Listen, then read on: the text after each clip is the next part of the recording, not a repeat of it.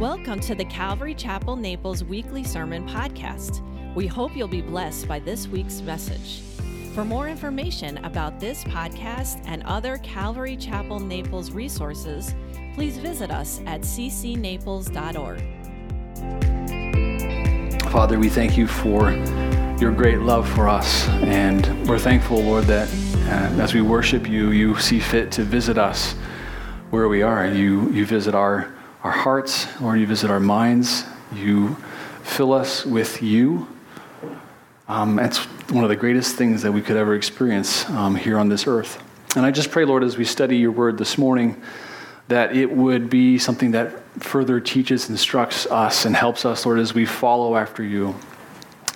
Just as you spoke to the disciples, Lord, when you were on the earth, you said, and you spoke to them, and you said, come, follow me. Lord, would you this morning, by your word, give us better direction and assurance and peace as we come after you, as we follow you, as we are a church who seeks to follow the Lord Jesus. And in his precious name we pray. Amen. The mic seems a little bit hot. Is it a little bit hot in the room? Does it seem that way to you guys? Are you fine? So it's just me. Oh, great. Okay, great. Like a lot of things in life, that's just me. So not too surprised. Okay, so let's jump right in. Jonah, chapter 1. Now the word of the Lord came to Jonah, the son of Amittai, saying, Arise, go to Nineveh, that great city, and cry out against it, for their wickedness has come up before me. But Jonah arose to flee to Tarshish from the presence of the Lord. He went down to Joppa and found a ship going to Tarshish. So he paid the fare and went down into it to go with them to Tarshish, away from the presence of the Lord. Can we show that next slide on here? So Jonah, if you've ever studied Jonah, and Jonah has an interesting kind of history as far as how people think of it. We'll be getting to the fish stuff, of course. But I wanted to give you a little bit more insight as to who Jonah was, as well as the geography of Jonah. So Jonah is down here on the bottom left portion of the map. Jerusalem, he goes to Joppa, and then, which is on the port. And he's being directed by God to go to Nineveh, which is on the upper right-hand portion. That's in an area of the world also known as Mesopotamia, which means the land between two rivers, the Euphrates and the Tigris rivers. And Assyria is the nation that was there at that time, and they controlled a lot of the area between Nineveh and even on down to Israel. The Lord is telling Jonah to get up from his land and go all the way over there to preach to those people. And what does he do? He runs away the opposite direction on a ship that he had to pay a voyage for. So he goes to Tarshish, which is most likely in southern Spain. So Jonah is at the very get-go of the book. He's just like, no, basically. Lord has told him to go do something, and he says, no. And I'm sure none of you in this room have ever said that to the Lord, right? You've always just done exactly what he said the first time he said it, right? Yeah, right. Let's continue reading. So, verse 4, But the Lord sent out a great wind on the sea, and there was a mighty tempest on the sea, so that the ship was about to be broken up. Then the mariners were afraid, and every man cried out to his God. So there was a multiplicity of gods worshipped on this vessel. They all have different religions, different backgrounds, different people. We're not told all of what they were, but they were crying out to their own gods. And they threw the cargo that was in the ship into the sea to lighten the load. But Jonah had gone down into the lowest parts of the ship. He's running, now he's hiding, and had lain down and was fast asleep, and now he's sleeping. So it's about as far away from reality as you can get. You ever get to that situation where you're like, I need a nap to get away from whatever's going on? Well, that's exactly what Jonah's doing times 1,000 or 1,500. So the captain came to him and said to him, verse 6, What do you mean, sleeper? He was surprised that he could even sleep during this storm. Arise, call on your God. Perhaps your God will consider us that we may not perish. So they just want everybody to try to do whatever their religious thing is. That's what's going on here on the ship. And they said to one another, "Come, let us cast lots that we may know for whose cause this trouble has come upon us." It's just kind of drawing straws today, right? When's the last time you guys drew straws in order to figure out who had to take out the trash at your house or something like that? Anybody? When's the last time? Any draw strawers here? Do what my wife tells me. We have a wise man in the audience. That's fantastic. Good. Okay, so they cast lots, and the lot fell to, guess what? Jonah. So Jonah gets the short straw. He's being pointed out. And they said to him, "Please tell us, for whose cause is this trouble upon us? What is your occupation? Where do you come from? What is your country? And of what people are you?" So they want to find out everything they can know about this guy because the lot has pointed to them, basically. Or pointed to him, excuse me. So he said to them in verse 9, "I am a Hebrew, and I fear the Lord, the God of heaven, who made the sea and the dry land." So he tells them who he is. He tells them what country he's from and his people. So they know he is a follower of the Lord, or a follower of Yahweh. Then the men were exceedingly afraid and said to him, "Why have you done this?" It's so surprising to me that they are the ones who are calling to him and saying, "Why have you gone against the Lord that you say you're a follower of?" I mean, for them, it's illogical. And honestly, as you read through the book, you're just going to shake your head over and over again at this prophet Jonah because he is a strange figure.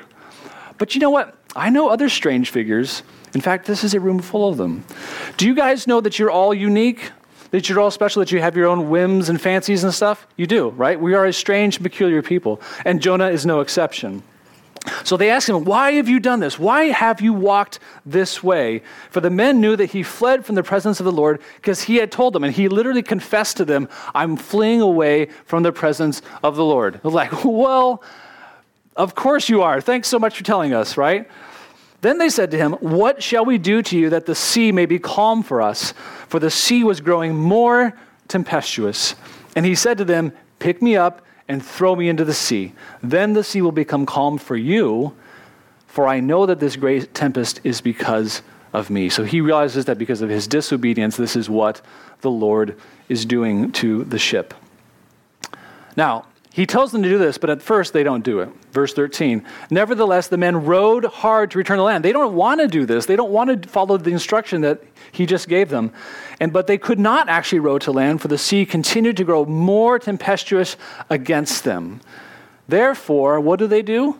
Verse 14, "They cried out to the Lord." They don't cry out at this point to their gods. They had done that before. Did that work? It did not work. Have you guys tried crying out to other gods along the way in your life? It does not work. But these guys now, even though they're listening to a guy who is in disobedience to the Lord, they're now praying to his God. Therefore they cried out to the Lord and said, "We pray, O Lord, please do not let us perish for this man's life, and do not charge us with innocent blood. For you, O Lord, have done as it pleased you." So they picked up Jonah and threw him into the sea, and the sea ceased from its raging. Then the men feared the Lord exceedingly and offered a sacrifice to the Lord and took vows. So here these guys are on this ship. They're worshiping the Lord. They're taking vows. They're doing sacrifices. Everything that would have been happening in the temple is what they're doing on a ship. Foreigners. But the one guy who knows him is running the opposite way. And that's only the beginning of the craziness of this story.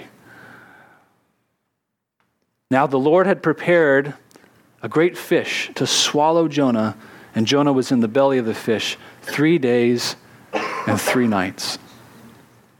So I've shown you the geography of Jonah, how he went the opposite way, how he should have gone up to Nineveh, and now he's in the middle of the ocean. He's being thrown overboard, this giant storm, and now a fish comes and swallows him to rescue him. Now, a lot of people have struggled with this. They're like, is this a real story? Is this a real tale? Is this scripture? Is this something we're supposed to learn from? And I would tell you, yes.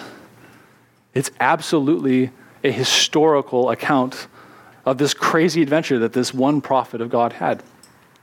But let me tell you a little bit more about Jonah that most people don't know. If we can go ahead to the next slide. Jonah shows up in the Bible not only here in this book. This is just an account of an incredible story. He shows up before in the book of 2 Kings, chapter 14, verse 25, in which he is serving under the king known as Jeroboam II, who is serving as king of Israel. At this point, the nation has been divided into two after the reign of Solomon. There is Israel, the nation to the north, Judah, the nation to the south. Jeroboam is ruling over the north. And Jonah is a prophet.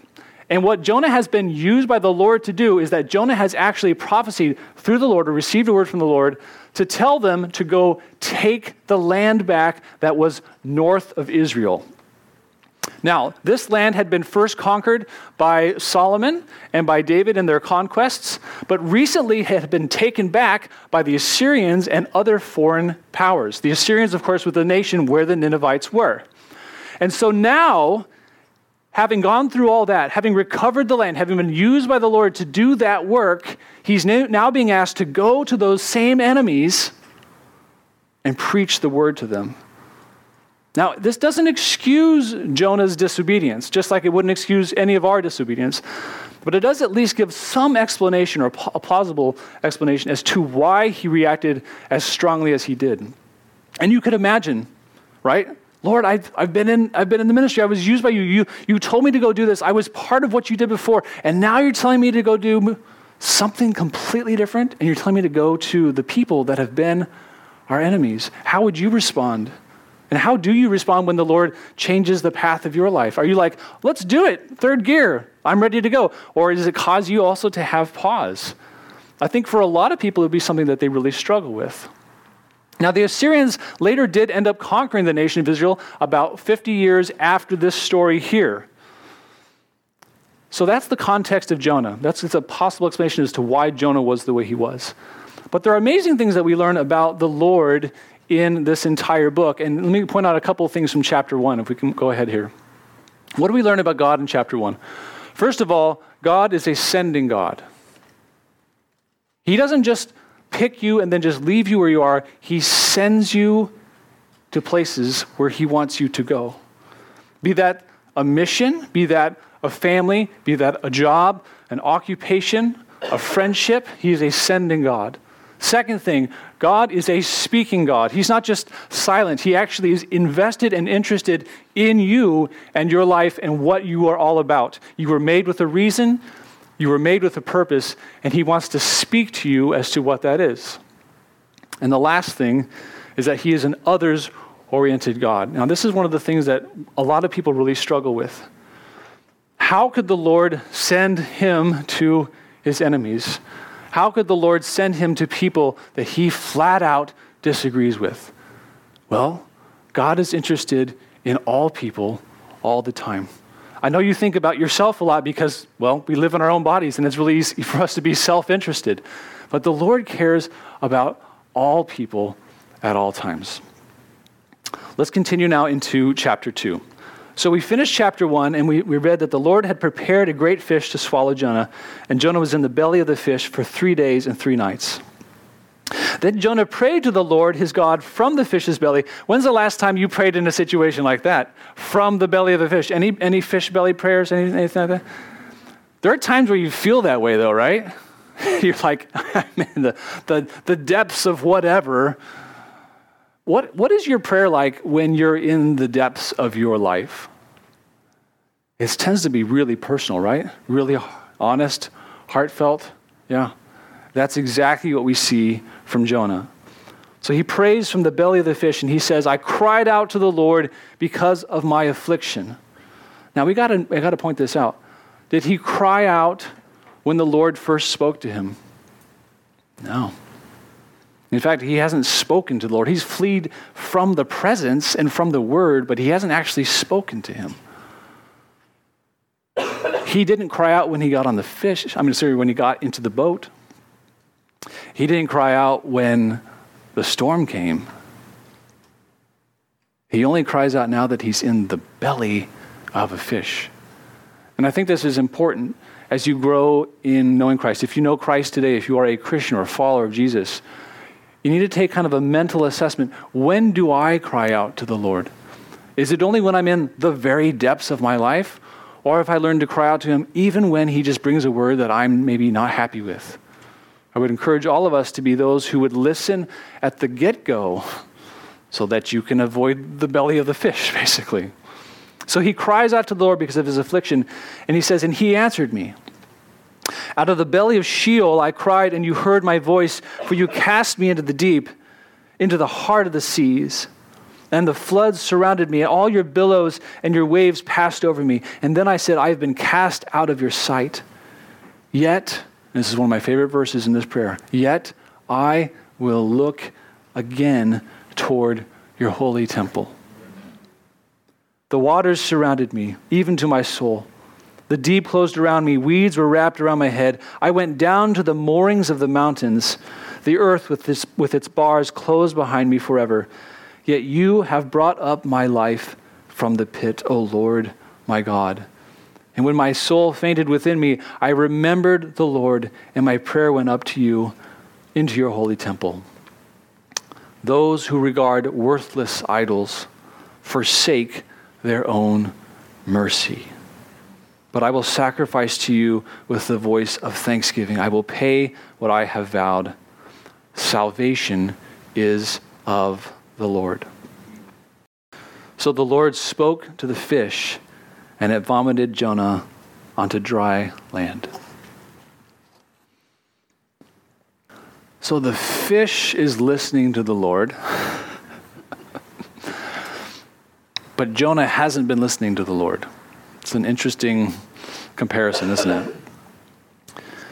You know, this prayer has so much in it, and I'm not going to be able to touch every single aspect, but I think one thing that I really love about this prayer is that it's full of honesty. It's full of turning around. It's full of truth, remembering the Lord, saying things like, those who regard worthless idols will forsake their own mercy. The Lord has a mercy for you, but if you go after idols, if you go after other things that are replacing the Lord, then you're actually like washing away the mercy that the Lord has for you. Now, to deal with the whale in the room, or the elephant in the room, as it was usually said, the issue of, okay, how did this happen? How is it possible that Jonah was in the belly of the whale? Well, here's some possible options. First of all, there are two, or probably even more, but two basic fish types that would be big enough to swallow a human being. The first one is the blue whale. These are enormous creatures. You're probably more familiar with the Latin term Balanoptera musculus. Let's all say that together. 1, 2, 3. Balanera musculus. I knew you guys knew that. Now, these amazing creatures have mouths that are between 10 and 12 feet wide. Their stomach, they have 4 to 6 different compartments. And within their head, they actually have an air compartment because they're mammals. They have to breathe. They come up, they take huge amounts of oxygen and air in. And the air compartment within the head of a blue whale is 7 feet by 7 feet by 14 feet. That's a New York apartment. In fact, in the Cleveland Plain Dealer, there was a tale where this dog got swallowed by a blue whale. There was a whaling ship, and a dog went overboard, landed in the blue whale, and they found it when they finally tracked down the whale. They found the dog inside that air capsule of the whale's head, alive. Isn't that astounding? Now, it's also interesting that when these whales are dying, they eject the contents of their stomachs. Now, I'm not sure that's exactly what was happening towards the end of chapter 2, but it's a possibility. Now, that's one fish type that it could have been. And of course, I must put this out there too. We don't know exactly what fish type it was. It could have been a one-off that Lord made specifically for this. Dare I say, maybe it was a Jewfish. Ah, yes. You have no idea how long I've been waiting to tell that one. Just a long time, right? The next option is this one called a whale shark, also known as a Rhinodon typicus. They have one of these, or at least the skeleton of one of these, in a museum in Beirut, Lebanon. And in that museum, the head of the shark is actually bigger than an entire human being. There are stories of these sharks that have swallowed an entire horse, And there's another story where they have swallowed an entire reindeer. Now, don't ask me why was there a reindeer on a boat and what was it doing out there in the ocean and how did it get into, I have no idea. You've got me. But that would make your Christmas, I think, probably more interesting. So maybe you sew that in there, Maybe put a whale this year in the nativity. So these are possible things. And somehow Jonah ends up in this creature. The Lord has prepared it, and now he's in the belly of the whale. And what do we learn about the Lord in this chapter? Well, we learn a couple of really important things. We learned, first of all, that he is a God who, let's go to the next slide, please. We learned, first of all, that he is a God who saves. Now, if you've been around church at any point in your life, you've heard probably, I hope, you've heard the gospel. You've heard that Jesus died on the cross to pay the penalty of your sins. And that when you believe in Jesus' name, that your sins are forgiven because the price was paid for them. And what Jesus says of his own ministry is that when you believe in his name and believing in his name and what he has done, this is what saves you, right? We preach this, we talk about this, it's really important. And God is a saving God. This is his nature. He wants to save people. Now, how he saves people can be pretty unique. I mean, who of you would put together in your minds to have a Messiah crucified? And that would be the way that humanity was saved. Who would have thought that he would use a whale? The Lord uses the instruments that he uses. Our job is not to judge the instruments. Our job is to learn about the love and the saving of the Lord. He is a Lord who wants to save you. And if you have never received Jesus, if you never actually bowed the knee and said, you know what, I need to be forgiven of my sins, then I would implore you, before you leave today, whether it's with a prayer team member or a pastor or somebody else in this church, make sure that you seek that out so that you can know that you are saved. So that's the first thing. We learned that the Lord is a saving God. We also learned that the Lord is an object lesson God. Now, turn with me, please, to the Gospel of Matthew. Pastor Aaron has touched on this a few times in previous chapters. Turn to Matthew chapter 12, beginning in verse 39. Because Jonah's life is used by Jesus in his ministry as an example. And I've got to point this out. Sometimes the things that you go through in your lives are not to be object lessons for you. Sometimes they're supposed to be object lessons for somebody else. You may not even know the person who's seeing you walk through a particular trial or circumstance, but the Lord has you going through it so somebody else can see it. Such is the case also with Jonah in the case of Jesus. Read with me, please, in verse 39 of Matthew chapter 12. But he answered and said to them, he's speaking with the scribes and the Pharisees who wanted to see a sign. They wanted to see something that would show them, like, prove to us that you're the Messiah. So he speaks and answers them and says, an evil and adulterous generation seeks after a sign. And no sign will be given to it except, what? The sign of the prophet Jonah. For as Jonah was 3 days and 3 nights in the belly of the great fish, so will the Son of Man be 3 days and 3 nights in the heart of the earth. Speaking, of course, of Jesus' burial after he was crucified, before he was then resurrected 3 days later. Another miraculous example of coming back from the dead. And the men of Nineveh will rise up in the judgment with this generation and condemn it because they repented at the preaching of Jonah, and indeed, a greater than Jonah is here. So what Jonah went through in chapter 2 and in his prayer and all this stuff was all to be a foreshadowing and what Jesus would use as an object lesson to teach them, look, this is going to happen to me. Do you remember when it happened back in the Old Testament? Do you remember what happened to Jonah? And using that as something to teach them. Now, it is very possible that what happens to Jonah actually in this situation is that he's actually killed in the belly of the whale and resurrected. Note with me some very important things that he prays within this scripture that would lead to this reasoning. Verse 2, he says, out of the belly of Sheol I cried. That's the place of the dead.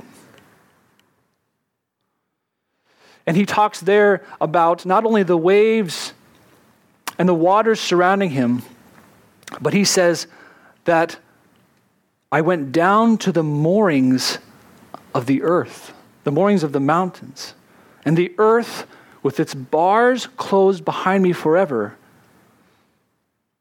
Now, this is speaking not just of drowning. This is talking about actual death. So there's two possibilities. One is that Jonah is an example from the Old Testament of resurrection, or that his prayer is prophetic in speaking of the resurrection of Jesus from the dead. Either way, it's something that we really need to chew on in understanding the reason why Jesus points to Jonah as a sign for them to believe upon. And the last thing I want to point out that we see about the Lord is that the Lord is a waiting God.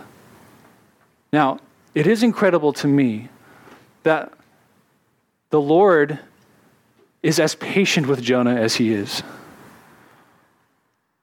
Have you seen the Lord be patient with you? Is the Lord not an incredibly patient God, right? If you or I were God, we would have slapped ourselves in the face 1,000 times before we bowed the knee, right? I mean, they're just endless examples of like, what are you doing in your life? You know, have you had that moment where the Lord is speaking to you and he says, what are you doing? What are you doing? How's Tarshish? How's the ship? Joppa, nice place to go. What are you doing? What are you doing? Sleeping in the ship. Hey, how's it going? What are you doing?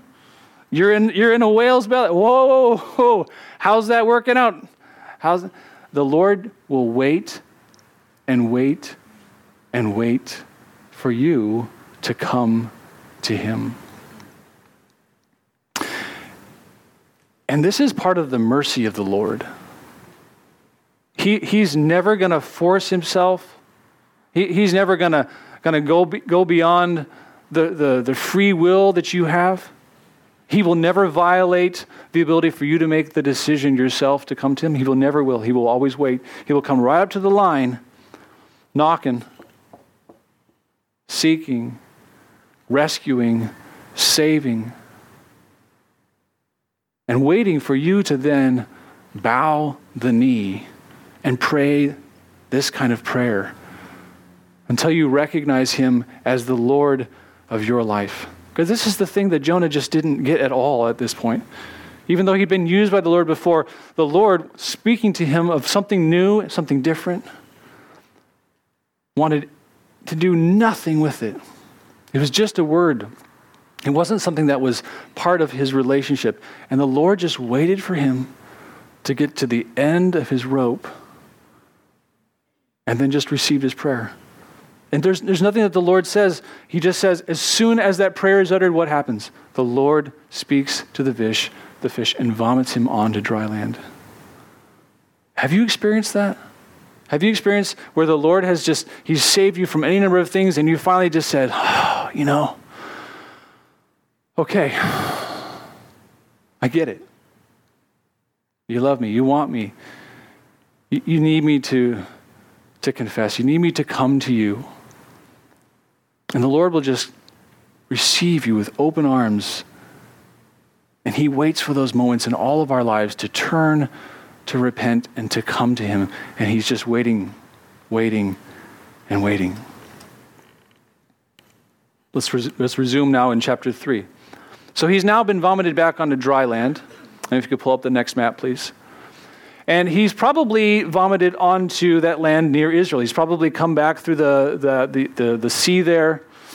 And the distance, though, between Jerusalem, the distance between Israel and Assyria, which, again, I showed you on that first map, is almost 400 miles. So either he was vomited out 400 miles, which would be more like a circus sideshow, I think, like the cannons, boom, Assyria. Hey, I think he probably had to walk. And had to get there, or maybe on with some kind of animal. Anyhow, he has to make his way all the way over to Assyria. And it's a long way. So, verse 1 of chapter 3. Now, the word of the Lord came to Jonah the second time, saying, Arise, go to Nineveh, that great city, and preach to it the message that I tell you. Does that ring a bell to anybody? It's the same directions. Now, if the Lord is telling you to do the same thing that he told you before and you've rejected it, please don't think that the Lord somehow is just going to change his mind magically because you don't like it. If the Lord has a plan for your life, there's two things you can do. The one thing is you can either accept that plan and walk that out and walk by faith and not by sight, or you can reject it and run from it. There's only two options you really have. But let me just tell you this. When the Lord has a plan for an individual person, he has a plan for every single one in this room or whoever's listening to this message later. He has a plan for your life that's only for you. It's not somebody else's plan. That plan doesn't change. God knows why he made you the way you are. Unique, different spiritual gifts, different temperaments, all kinds of things. He makes us for a reason and a purpose. Our job is to kind of glom onto that, to really hold on to that and trust that. And if you've been running away from an instruction that the Lord has given you, I would just plead with you, listen to his plan. I did this in the first service, and I think we need to do it again here, which is I just want us to take 30 seconds of silence. Maybe you've been having a plan about what your life is supposed to be about. Maybe you've had an idea about what it is, and you're holding that up, but the Lord has another word that he's given you, and you need to simply lay your plan down. And so would we all just for 30 seconds, just silently in the privacy of your own heart, close your eyes. Let's lay down our plans and listen for what his are. Shall we?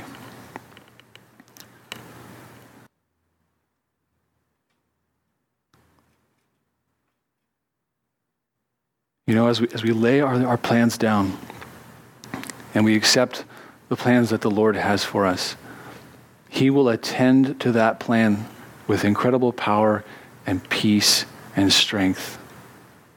And maybe there's some things in your life where you wish were going a certain direction that probably won't change until you accept the thing that he has for you to do. Very often the things that we desire to change our lives, maybe they're relationships, maybe they're personality problems, maybe they're just things about how you think or why you are the way you are. Accept the plan that the Lord has for you and let him do his work. He's a much better surgeon than we are, guys. When we try to fix ourselves, and it just doesn't work very well. So the word of the Lord comes to Jonah the second time. Notice he doesn't say, hey, why'd you blow it? He just comes back with the word, hey, here's the plan for you. And that's the way the Lord is. He just says, hey, here's the plan. He says, arise, go to Nineveh, that great city, and preach to it the message that I tell you. So Jonah arose and went to Nineveh according to the word of the Lord. Now, Nineveh was an exceedingly great city, a 3-day journey in extent. And Jonah began to enter the city on the first day's walk, and then he cried out and said, God loves you so much that... No, that's not what he said at all. Yet 40 days, and Nineveh shall be overthrown. This picture here on the right are the gates of Nineveh. They're still in existence today in that area of the world. In fact, these gates may have been the gates that Jonah walked through. Now, they were harmed about 10 years ago when ISIS went through this area because they began to blow up a lot of the ancient ruins that were in this area, specifically in Kala, which is just south. Kala, Nineveh, and Khorsabad, the 3 cities that were there, were all considered to be one giant city, about 27 miles in circumference. So this idea of 3 days in journey had to do with the fact that that was a big thing, kind of like metropolitan Los Angeles or something like that. So he goes into these gates, and he has to speak the word that the Lord gives him. Do you know what that probably felt like? Having to walk into enemy territory. Remember, he's been part of the battle plans for years of defeating them. He knew of their savagery. Incredibly, incredibly cruel. And he has to go into this city, and not with a message of, joy and peace. the message of judgment. Be quaking in my boots, wouldn't you? Man, how do you do when the Lord tells you to tell somebody his word and you don't want to do it? Let's all do it together. Ready? And knees shaking. Ready? Come on. 1, 2, 3. It's not easy to do. I remember maybe about 10 years ago, I was at a gas station, and I do a fair amount of gas station evangelism, so this is one of my areas. Pumping gas, and the Lord speaks to me, and he says, tell that guy over there that I love him. And I'm like, really? Like, I don't want to do that, I'll put diesel in my car right now. I'll ruin this whole thing, I'll burn it down to the ground. I'll do my Jonah thing, right? And I don't want to do it. And my knees are shaking, and I don't want to say it.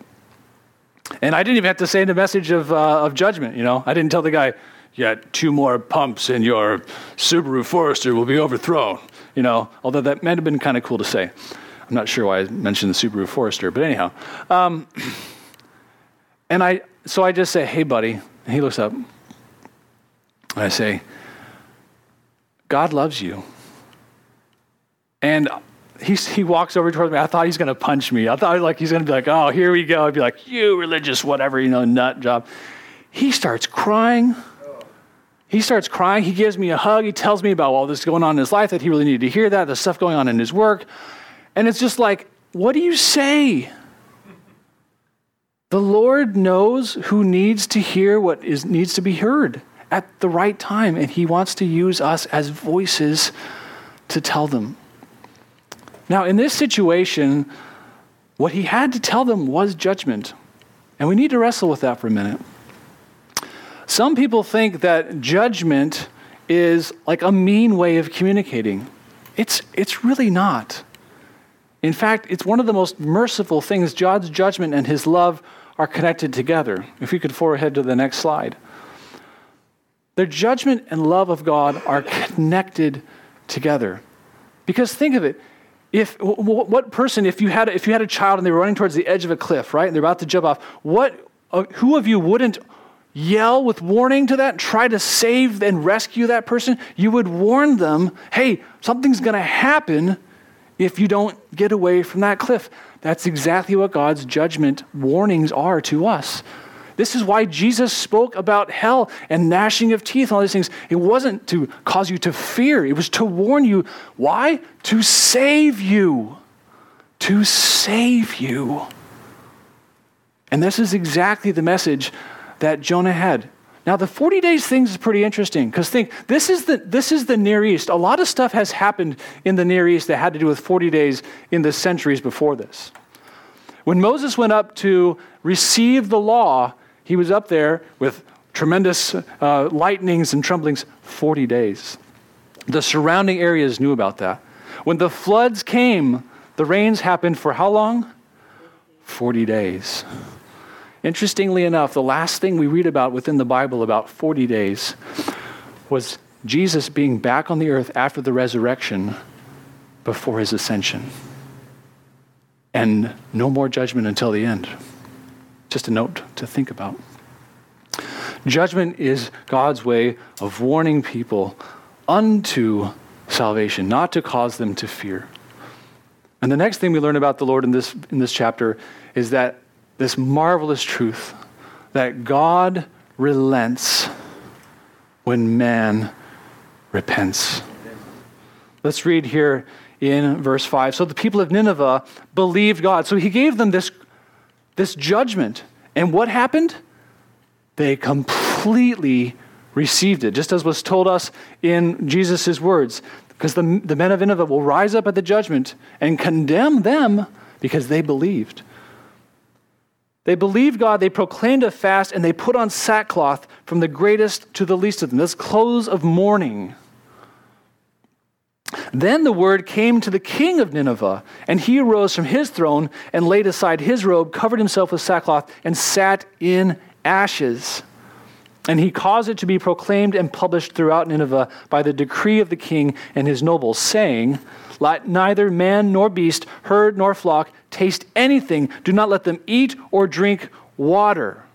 This is an amazing fast. They are really serious about their repentance. But let man and beast be covered with sackcloth and cry mightily to God. Yes, let everyone turn from his evil way and from the violence that is in his hands. This helps to give us a proof text for knowing that about the Assyrians. And they end their statement by saying this, who can tell if God will turn and relent and turn away from his fierce anger so that we may not perish? This is their response, and it is an amazing response. We're talking about like revival response of a foreign nation in a single day because of one sentence, of one person at a particular moment in time. You think the God of the Bible is not powerful? He is a powerful God, but he will use sometimes the most unlikely of people in situations. And this is what we have to be worried about. You're not waiting for the stars to align. You're waiting to hear the word and speak it. Trust him. Not your inclinations, not your feelings. Trust him. And then one of the most amazing verses in this entire book, verse 10. Then God saw their works. And what were those works? That they turned from their evil way, and God relented from the disaster that he had said he would bring upon them, and he did not do it. God relents when man repents. When man repents, God relents. Works either way. I don't know about you, but I'm incredibly thankful that the God of the Bible, the God of this universe, has chosen that when I do the simplest thing of just doing this, I'm sorry, that his judgment becomes wiped away from my account. How amazing is that? Do you realize the God that we serve could have asked for any number of giant hoops for you to jump through? He could have said, well, okay, then the requirements are to do this and this and this and this. And he doesn't do that at all. He asks of us the most simple things. Just repent. Turn away from the sin in your life. Turn away from the ways that you call just your ways. And he will see and come from heaven and relent and take away the harm that would have been caused by the sin. The wages of sin is what in the Bible? The wages of sin is death. That's what you earn. You're literally earning death through sin. But God, by his mercy, by his amazing mercy, sees fit to forgive and to release. How much debt has been forgiven in this room?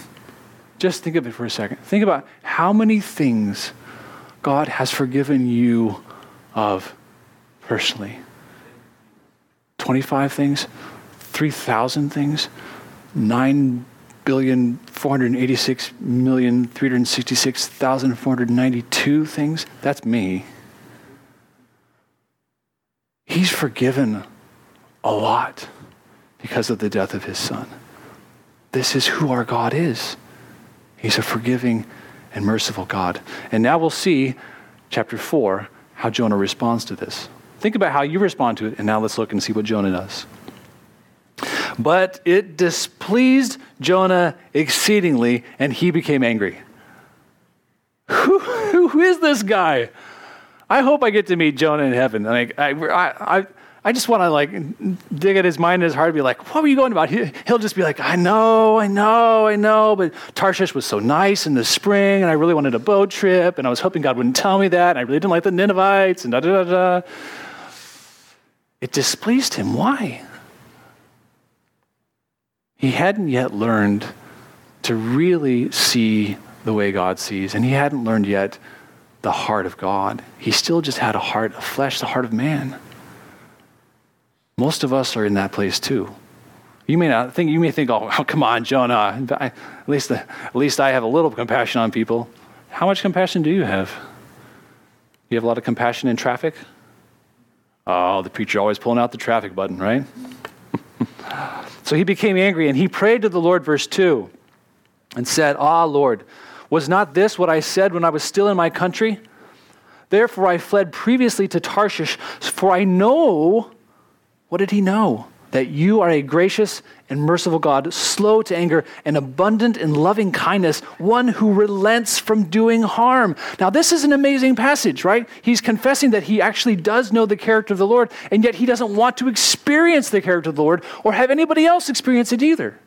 This is actually a quotation from Exodus chapter 34, in which Moses is getting the tablets the second time, and the Lord is actually speaking of his own character to Moses. Moses messed up, right? He broke the first tablets. He has to get the second ones. So even Jonah, quoting from somebody who's experienced God's mercy and speaking of God's mercy, still doesn't understand God's mercy. You see, mercy is not something that is just intellectual.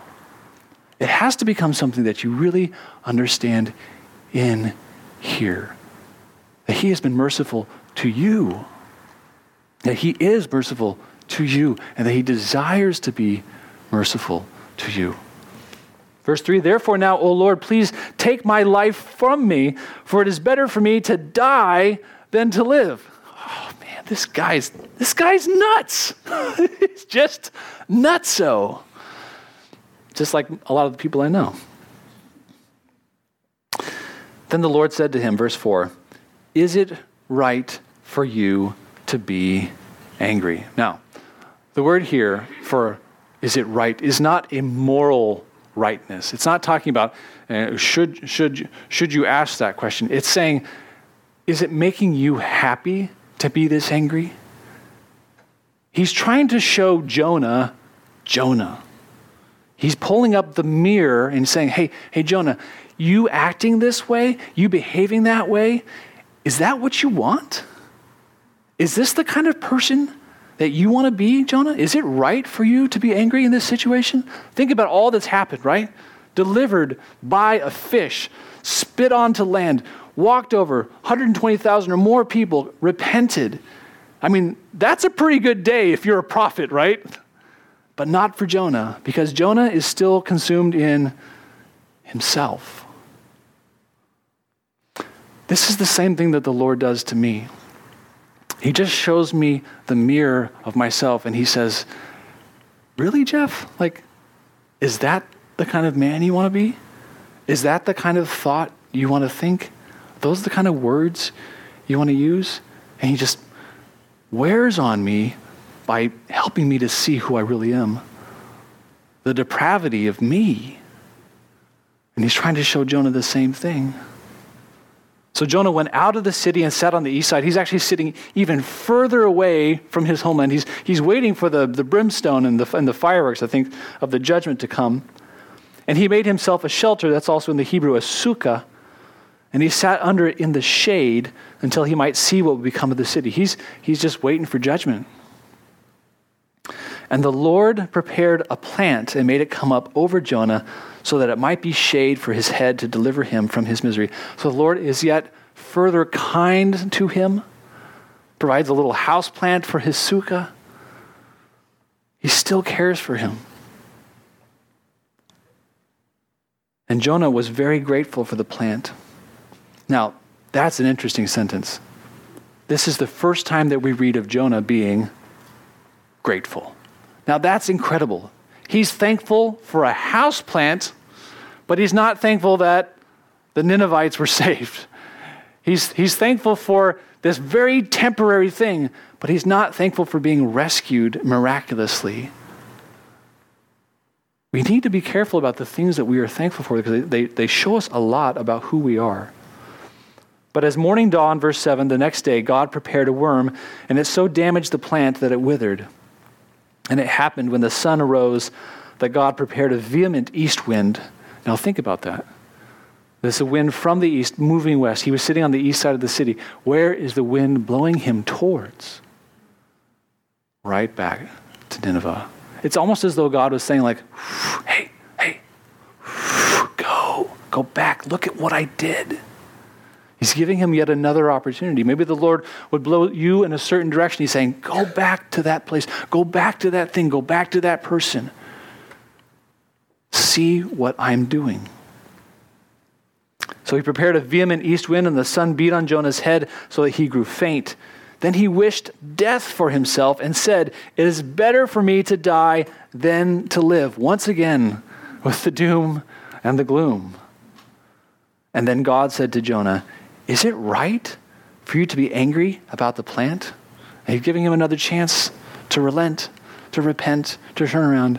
And Jonah completely messes it up again and says, it is right for me to be angry, even to death.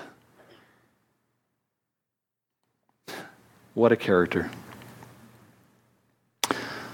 And then verse 10 and 11, but the Lord said, you have had pity on the plant for which you have not labored nor made it grow,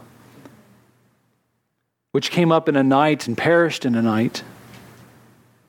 And should I not pity Nineveh, that great city, in which are more than 120,000 persons who cannot discern between their right hand and their left, and much livestock?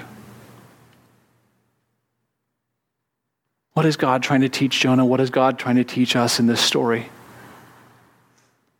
There's a way that man sees things, and then there is a way that the Lord sees things.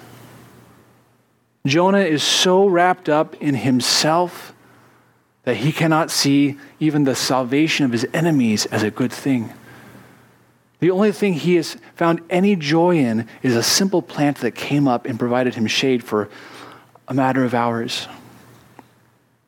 And guys, as much as I would say, man, Jonah, what a crazy figure. Guys, we can be the same way.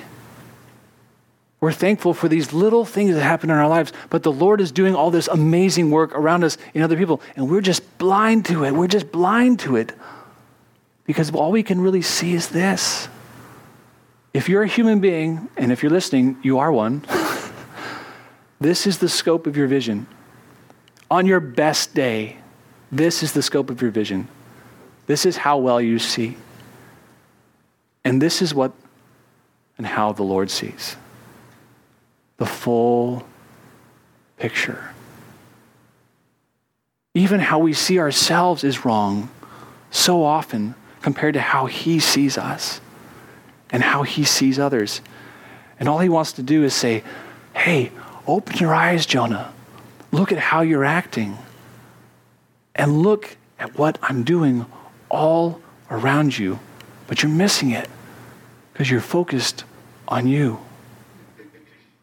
It's been said, the greatest enemy you probably will ever have, aside from Satan, is yourself. You will convince yourself not to do things the Lord tells you to do. You will convince yourself that you are happier when you're doing this as opposed to doing that. You will convince yourself that when the Lord of the Lord comes to you and tells you to do something, that you're really better off not doing it. And you'll fight against yourself. And I don't want you to end up like Jonah here, unable to see, because he was so wrapped up in me. So wrapped up in that. And so this morning as we close, if there's something where you need to take that to prayer, if there's something that the Lord is touching your heart, we've got prayer members on either side after the service. Or if you have a prayer request, please put it in the offering box in the back. But as we close today, as we think about the lessons of Jonah, let's take with us the things that the Lord has. Let's make sure that when the Lord sends us and tells us to say something, we say it. And let's ask the Lord to change our hearts so that we can see others the way he sees them. A transformed heart, a transformed mind, a transformed life is what Jesus wants for you. Let's pray. Lord, we're thankful for the prophet Jonah. We're thankful for the prophecy and how it helps us to know more about Jesus and the death and the resurrection that he experienced. We're thankful, Lord, for all the ways in which you showed yourself to be so gracious and kind and helpful and saving to him. And for these gathered here and these listening to my voice, would you, Lord, speak to them of your graciousness and of your power and of your direction also in their life. If you have a word for somebody here this morning to give them a direction, maybe they're wrestling with it, would you, Lord, help to win them over by the power of the Spirit, by the witness of your peace? And would you help us all, Lord, as we seek to follow after you? In Jesus' name we pray. Amen.